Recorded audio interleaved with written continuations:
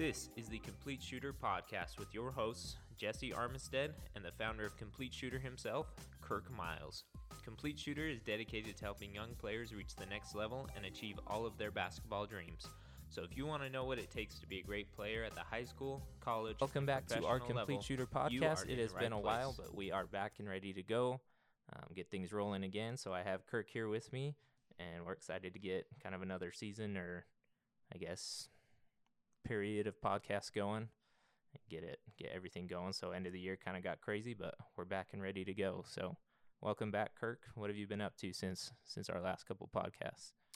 Yeah, it's good to be here. Had some good family time in December, and just getting after the business and opening gyms and selling business licenses and just doing work as normal. So, but I'm really excited to get the podcast back going. I've really enjoyed doing that. So it's good to be here today. Yeah, it's been a really good couple months. I can't remember exactly when it was, but we started doing some more training in St. George, I think, since our last podcast. So we've opened up St. George. We've got things starting to move down there. So yeah, so if anybody's down there, we're down there now. So yeah, get in touch with us. So it's been good. So today we wanted to go over a couple things real quick. Kirk and I and Steven, who was on our podcast before, had the chance to go down to a player development conference in Miami in October of last year. And so we wanted to just kind of share a couple things that we took from that. Really great experience. Got to meet a lot of other really cool trainers that are kind of trying to do the same thing we are, help kids get better and make a living out of it. So what were some of your takeaways from that conference? I think the number one thing that I got out of that conference was the attention to detail that the trainers that we listened to, and they didn't just talk, they actually did some training. Yeah. So they had some kids come out and they actually did some training and just the attention to detail. And these are well-known national trainers.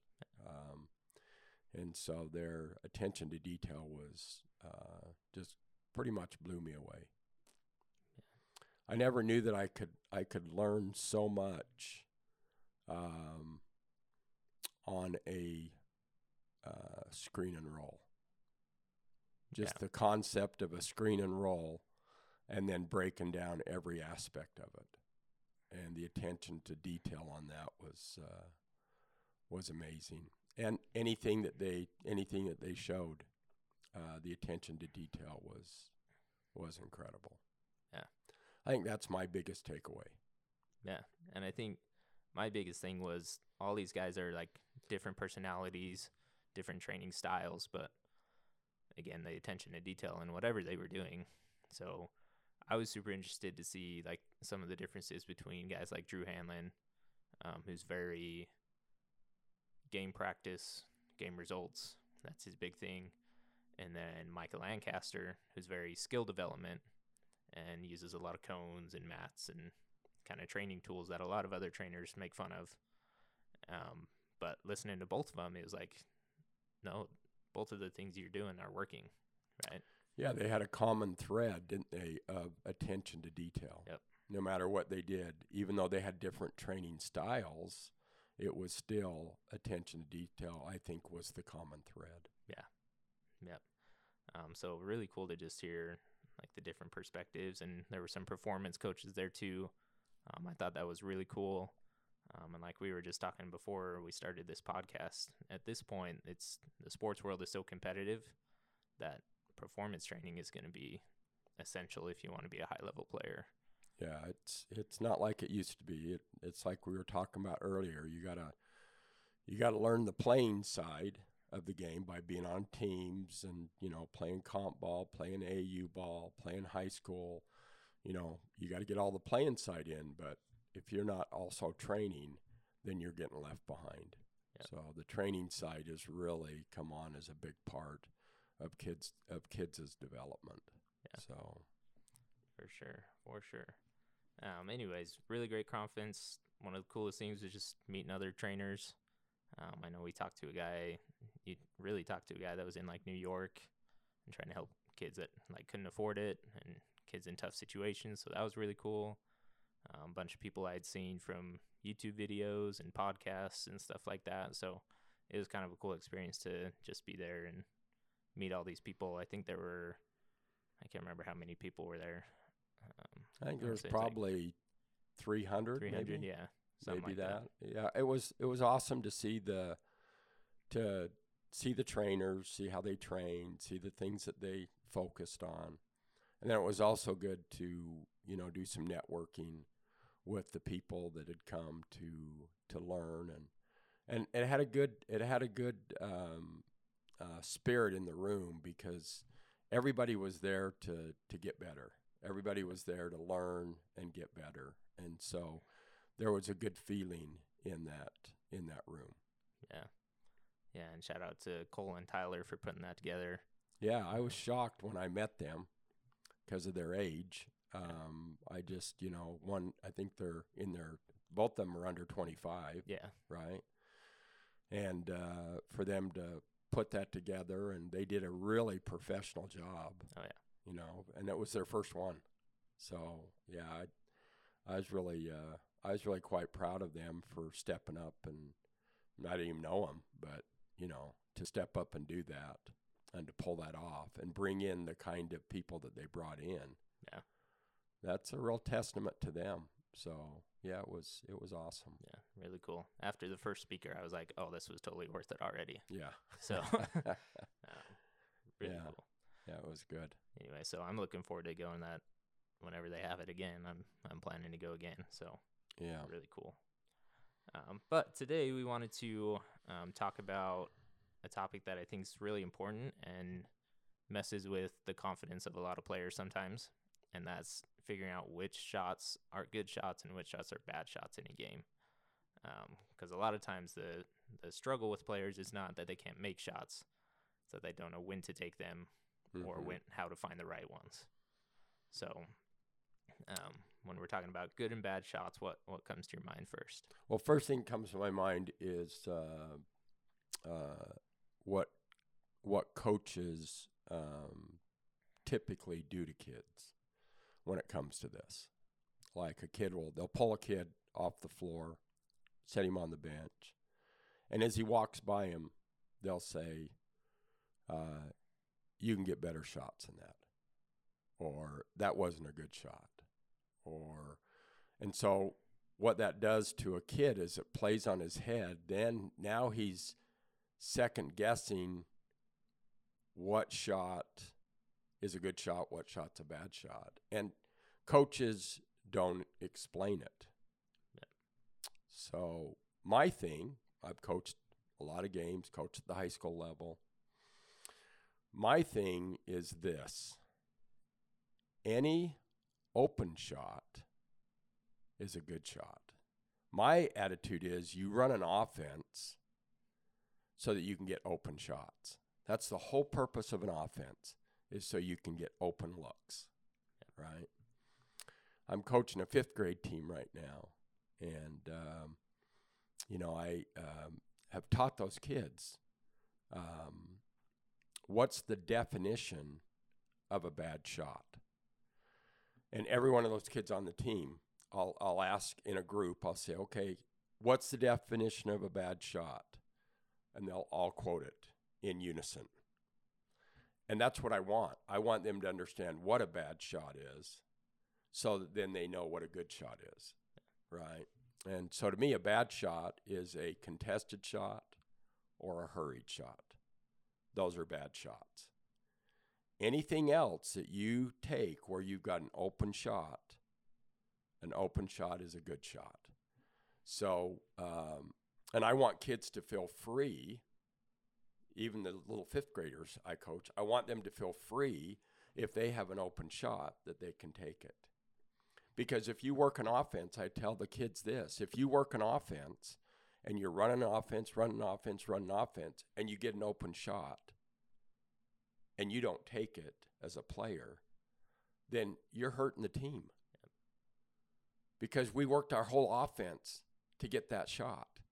And then you don't pull the trigger, right? And so helping kids to understand that they've got a green light as long as it's an open shot. Yeah. And so I'll have kids every time, like in practice, kids will take really dumb shots, right? So I'll stop practice and I'll say, hey, was that a bad shot? What's the definition of a bad shot? They'll quote it.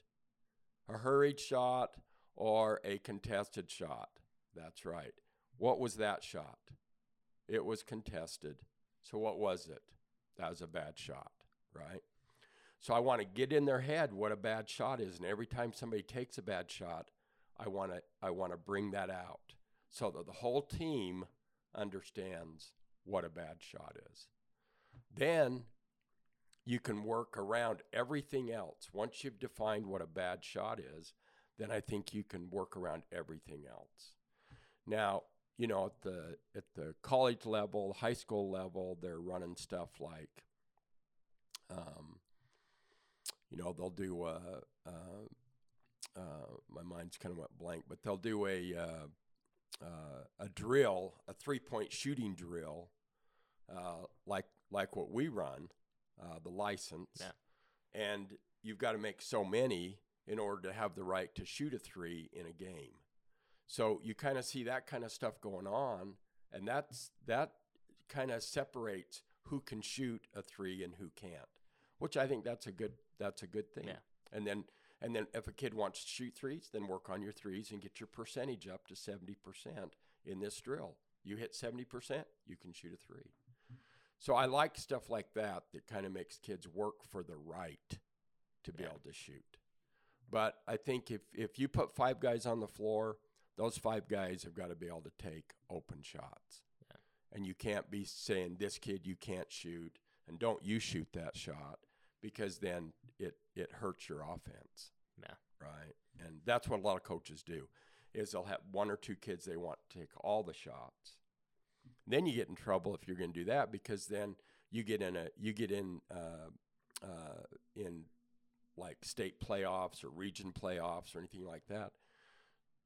They made you a triangle and 2, and take those 2 kids right out of the game, and now you're faced with the kids that you wouldn't let shoot, and now you're not going to win the game. Yeah. So I think that coaching really bothers me a lot with how they manage kids and how they manage shots. Yeah.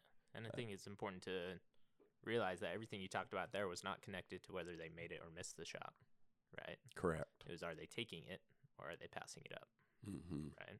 And I think a lot of kids are like, well, if I miss it, my coach is going to be mad, right? And some coaches are. Yeah. Right? Just like you said, with those role players, if they take a shot and they miss, then the coach might be mad. But that's really what kind of hurts the players' confidence, is when they're worried about the repercussions of missing a shot, even if it's open. Yeah. Yeah, you know, the thing that you have to do to be successful, I don't see this happen hardly at all, but if you want to, and I think we've talked about this before, but if you want to compete for a region title, you have to have 3 kids that are in double figures every game.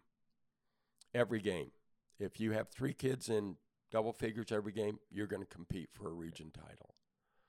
If you're going to compete for a state title, you have to have 4 kids in double figures every game.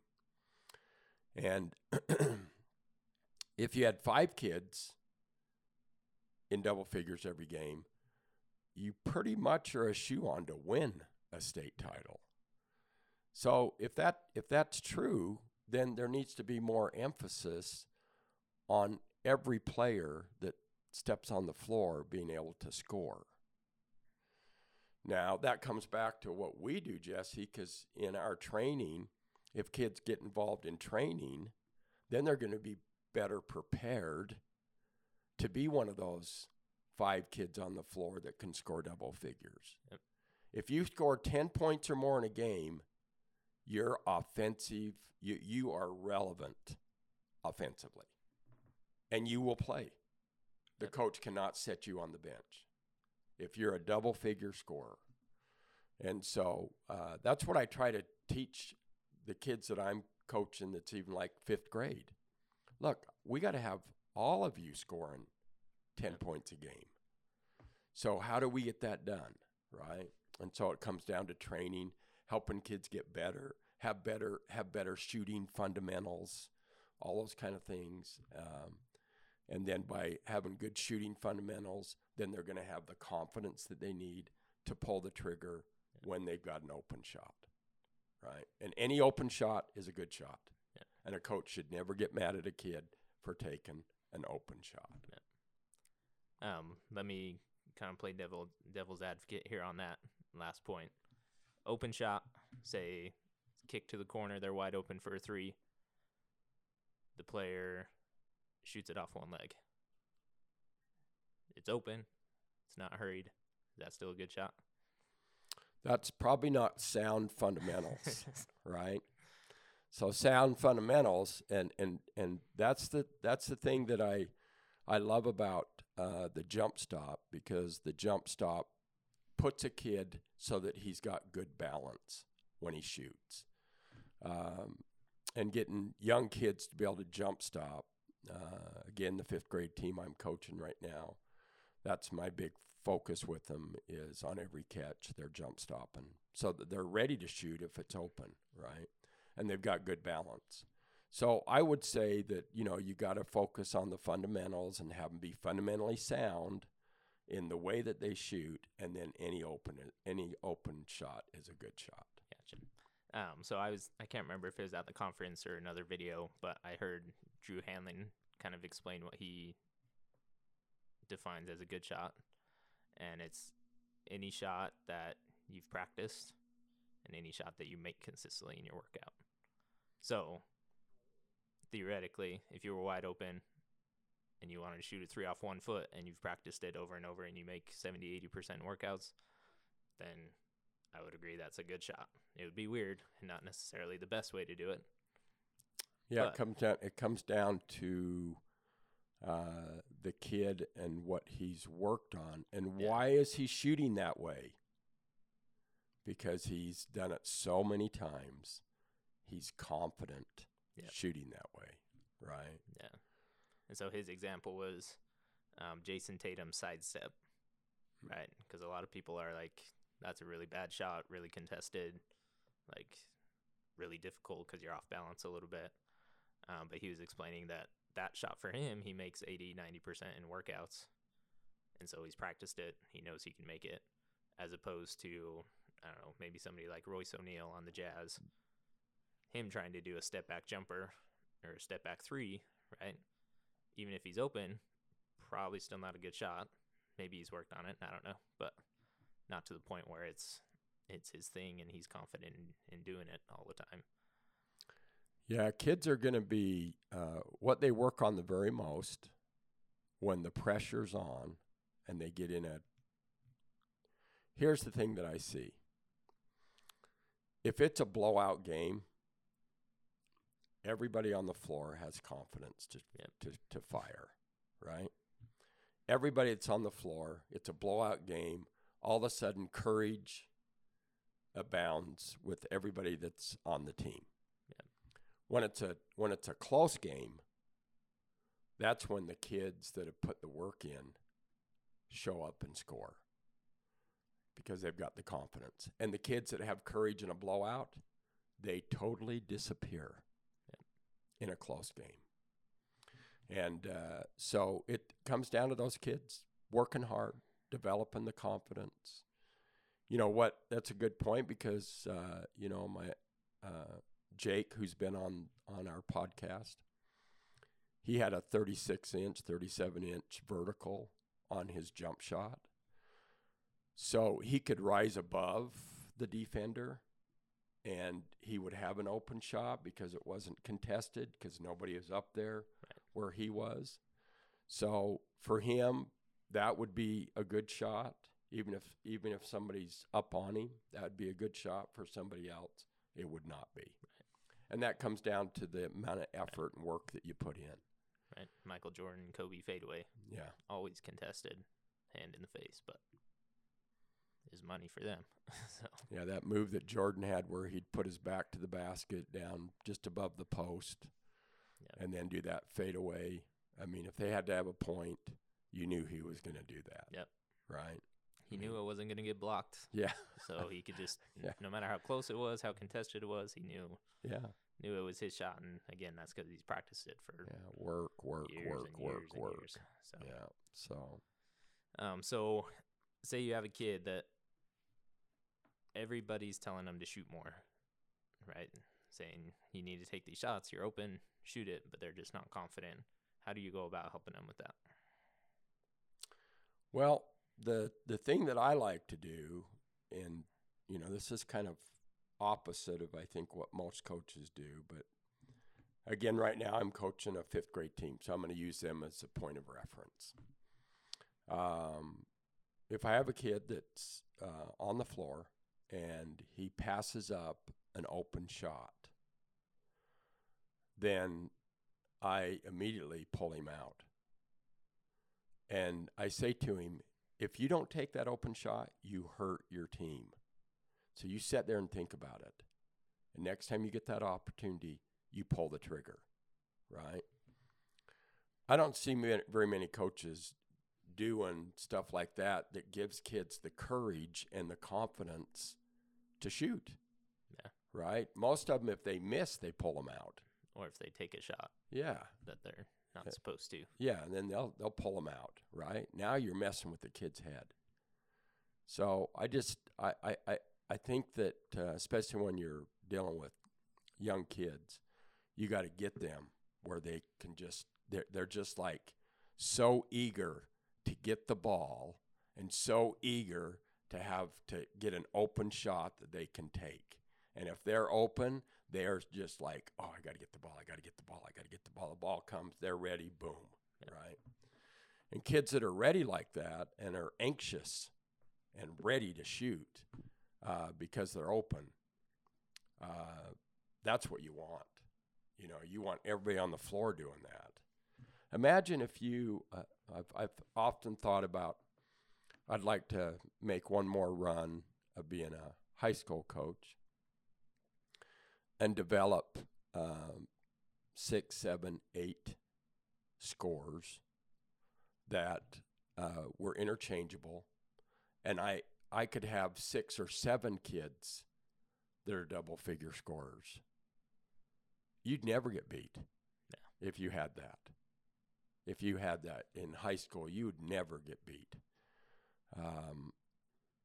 I think of teams that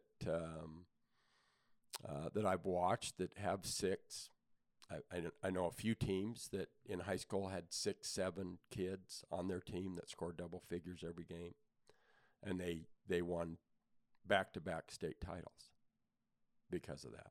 So I know that that's a reality. If you can develop shooters and scorers and have kids have confidence, then it's like just so much fun for everybody. And I'd rather have that environment than have one kid that scores 30 points and everybody else scores less, because then that puts so much pressure on that one kid. And if they double team that kid or whatever, then what's going to happen to you, right? So it's so much better to develop all the players. And that's where we come in, where we can go to a high school coach and we can sell that to them, that we can help them develop double-figure scorers, right, and 10 or more points a game, and you get that, it's just amazing what can happen to you. So yeah, I just think that it's all in your attitude as a coach and how you promote scoring and getting after kids for not shooting rather than getting after kids for shooting. Yeah. And I think and there's a lot of control freak coaches out there that they want to control every little aspect, and it's hard to play for a coach like that. Yeah. So what advice do you have for a kid or a parent whose kid is on a team like that, where if they do start taking shots, then they're not going to play? That's a tough one. because the thing that I like to have kids do is I like to have them build a relationship with their coach so they can talk to their coach about these kind of things and have an open dialogue. So you could go to your coach and say, okay, you know how we run this certain play, and it opens up certain kids for shots, that kind of thing. If I come off this screen and I'm wide open, are you good with me taking that shot? Being able to have an open dialogue with your coach is, in today's basketball, sometimes a little bit difficult because a lot of coaches will make decisions and choices and not even let you in on why. Yeah. And then that leaves the kid wondering, why did that happen? And what happens is the parent wants to go save the kid, wants to jump in and save the kid and talk to the coach, and that never goes well. Never. So I like to kind of do some training with kids to help them learn how to communicate with their coach, how to talk to their coach about what he's looking for, so that you and your coach can be on the same page. Yeah. And you totally understand what he expects, what he will allow you to do, and what he won't allow you to do. If you've got a coach that's like that, that's more control kind of basketball, then you have to do that. There's some coaches out there that are freelance coaches. You know, they run an offense, and anybody that's got an open shot has the right to take it. But that's pretty far few between, however that saying goes, with being able to find that. So I think more than anything else, you have to build a relationship with that coach so that you can be on the same page. Yeah. And then as far like as finding the right fit, especially when you're doing like AU comp stuff, it's about finding somebody who you can have that relationship with and understanding what the purpose is, right? Because like AU, maybe even junior high comp stuff should be all about developing the players. Yeah. Right? Not so much about winning. But there are some coaches in those groups that are all about winning. And like you said, we'll say, if we want to win, these two kids are shooting all the time. Yeah. Right? If you want to win, you're not going to, then you can't shoot. And so it's tough. And there's situations where I've had kids in that team environment where it's, well, I want to win, but I'm not really getting any better. So it's tough sometimes to find the right fit. Yeah, it is. I think that a lot of coaches will, like take AAU for instance. It's a little better than high school basketball because you're getting some of the better players from different high schools to come and play together. Yeah. So the talent that you have coming together is a little bit higher quality than what maybe the high school team is. So those coaches seem to be, and AAU's more up and down the court. It's more fast. So those coaches seem to be a little bit more like freelance coaches, right? High school coaches seem to be a little bit more control. And one of the reasons why is because maybe they only got two kids on their team that have put the effort and the time in to become good, right? And coaches could really use that to their benefit by saying, hey, do you know why these two kids are spotlighted on our team, are focused on our team as scorers? Because of all the work they put in. The rest of you don't put any work in. You don't spend the time it takes to be good. You're not in training. You just do basketball when it's basketball season. You don't work on your game. These two kids work on their game all the time, year round. So if you want to be able to have shots, you want to be able to be one of those two, then that's what you have to do. And if you held those two up, as those kind of kids, and the reason that they're getting the shots and the reason they're spotlighted on the team, then other kids will rise. You'll create a vacuum that kids will then arise and go fill that vacuum and work harder. Yeah. If they know that they're going to be rewarded for it, like these two kids. But a lot of times coaches don't emphasize that. They don't emphasize the work that these two kids put in and the reason why they're getting the ball, right? So I think you could really let me just say it's kind of like coaches. Some coaches out there only play grades. Like if you're a senior, you're going to play. Yeah. You know, juniors play with juniors, seniors play with seniors, sophomores play with sophomores, freshmen play with freshmen, and there's not a lot of bumping kids up, right? That kind of breeds mediocrity in your program because the younger kids go, the older kids say, well, I'm a senior, so I'm going to play now. So I really don't have to go put effort in. And then you got the younger kids saying, well, what good does it do to go work hard?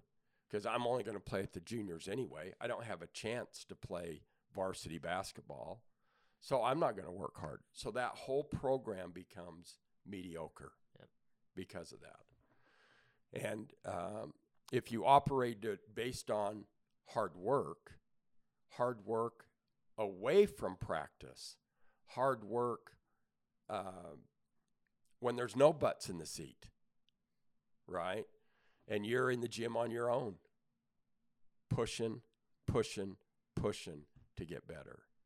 If that became the standard that determined who played and who didn't, now you've got something set up, I think, that can just explode for you. Yeah, for sure. I don't think any amount of politics can overcome hard work. No. Right. If you work hard enough and the coach sees that work, then he'd be making a really dumb decision not to play you. So. Yeah, because you know the hard work is going to show in the ability to score, and any coach that wants to win is going to play his shooters or his scorers. Yeah. They're going to be on the floor if he wants to win, right? And I think most coaches want to win. Exactly. Right. So one thing I just thought of, my high school coach, Coach Sims, my junior year, we were very big man oriented, which meant we played pretty slow. And so we would sometimes run 1.5 minutes, 2 minutes each possession before we found a good shot that we wanted. And I think for a lot of kids and coaches, it's kind of like that. How do you think they just approved the shot clock for next year? How do you think that's going to change kind of how coaches determine what's a good shot and a bad shot? Yeah. I was so glad to hear that. I really was, because it's going to speed the game up. It's going to play into more opportunities to have more kids on the floor that can score. Because you've got, are they going with a 35 second? Did they say what it was? Yeah, 35 second.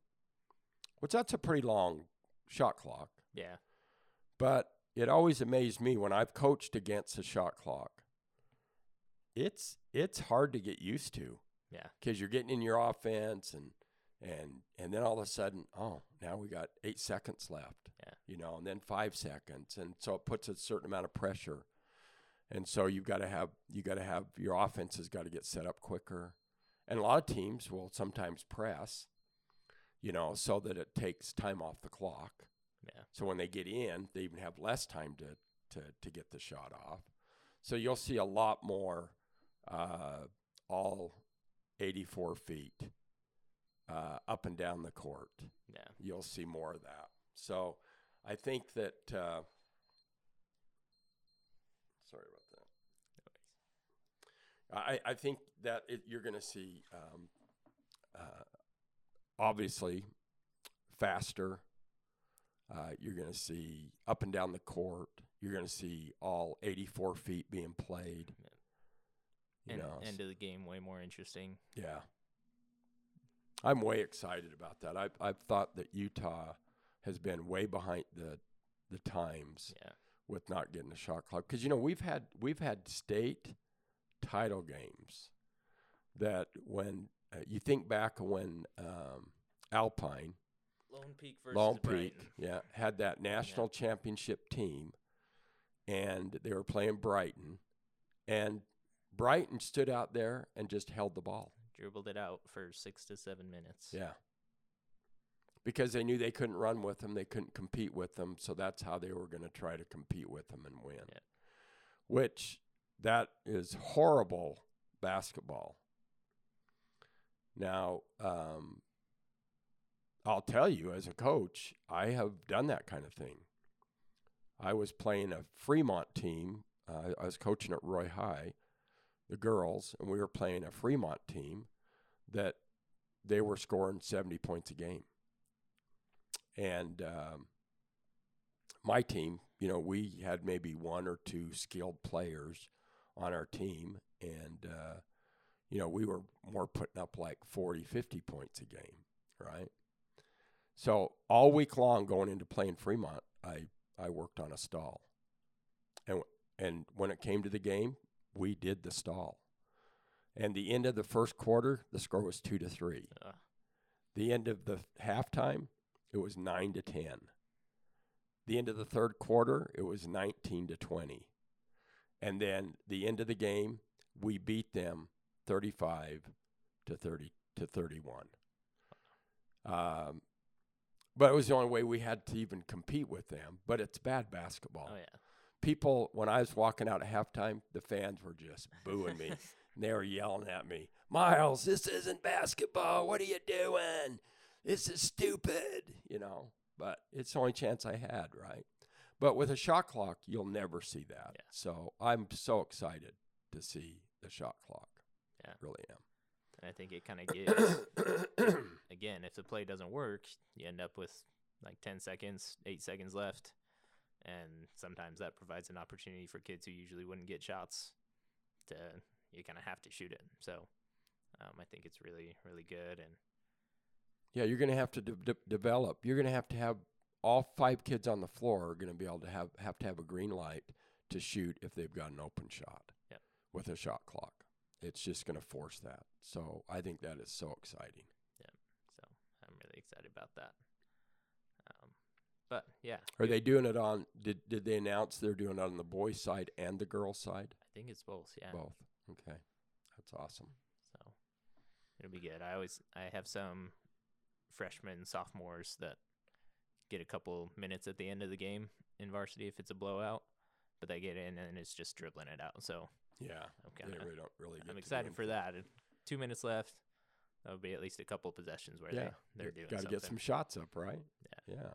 Yeah, that's awesome. So, and I'm assuming they're going to do that for JV and sophomore basketball as well. I don't know, but Yeah, you'd think that they'd have to, since because it'll be there anyway. Yeah, and kids are going to have to get used to playing with a shot clock. So I would think that the younger grades also would be playing shot clock. So they'll have to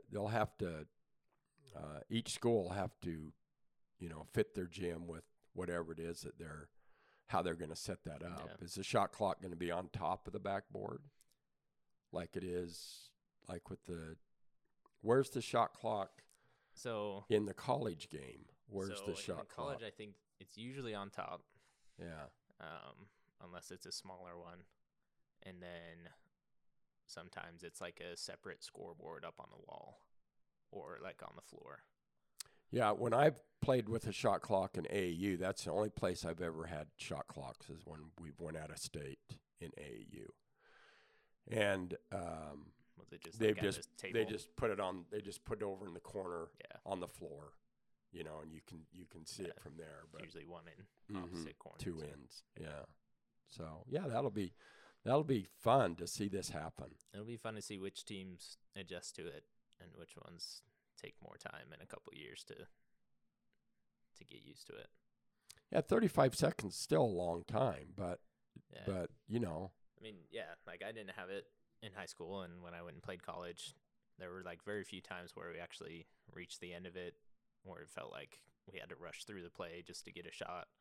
it was kind of just we could usually run 2 plays, and if they didn't work, then we would have to get a shot up. So it's not a huge difference. I think the biggest difference is just going to be end of the game. Yeah. Have to get shots up, so closer games are going to be way more interesting. Better chance to, if you're down, to come back instead of trying to get a steal with 2 minutes left. I know. I think it's going to add real intrigue into the high school game. Yep.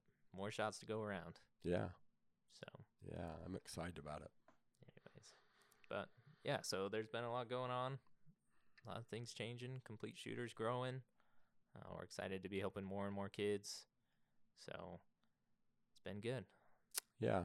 I think that it's been a good year to have things back to kind of normal out of the COVID thing. Getting there. I've been to high school games. You go to high school games. I go to high school games every week, and to see the fans back and to see butts in the seat and to see you don't see very many masks anymore. Just getting things back to some kind of normal environment. Yep. Because basketball is so exciting in high school. It's such a fun game to go attend and watch a high school game and see all the aspects of it and have all that back. It's just so refreshing. Yeah. So this has been a good year for that, and to see kids stepping up and having success, and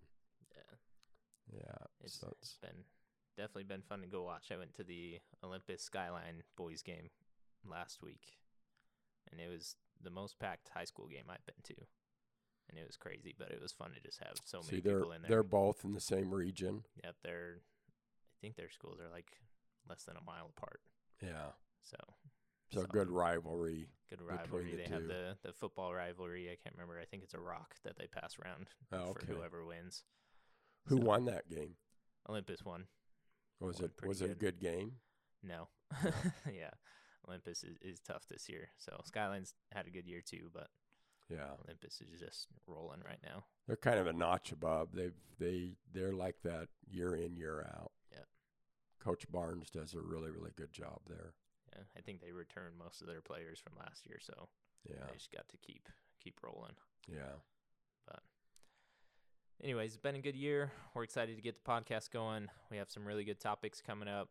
Hopefully get some really exciting and interesting guests on here as well. We have some really good people we want to get on here. So keep listening. Lots of really good stuff. Be confident, take shots, and just have fun. Yep. Yeah, that's what it's all about. Get out there and practice, and then take advantage of it in the game when those opportunities present themselves. You'll be prepared and ready to seize the moment, seize the day, if you put the time in and you practice. Yep. So that's really the key. Practice. Yep, leads to results. Yep, for sure. So, thanks again for listening. We'll catch you all later. Okay, thank you.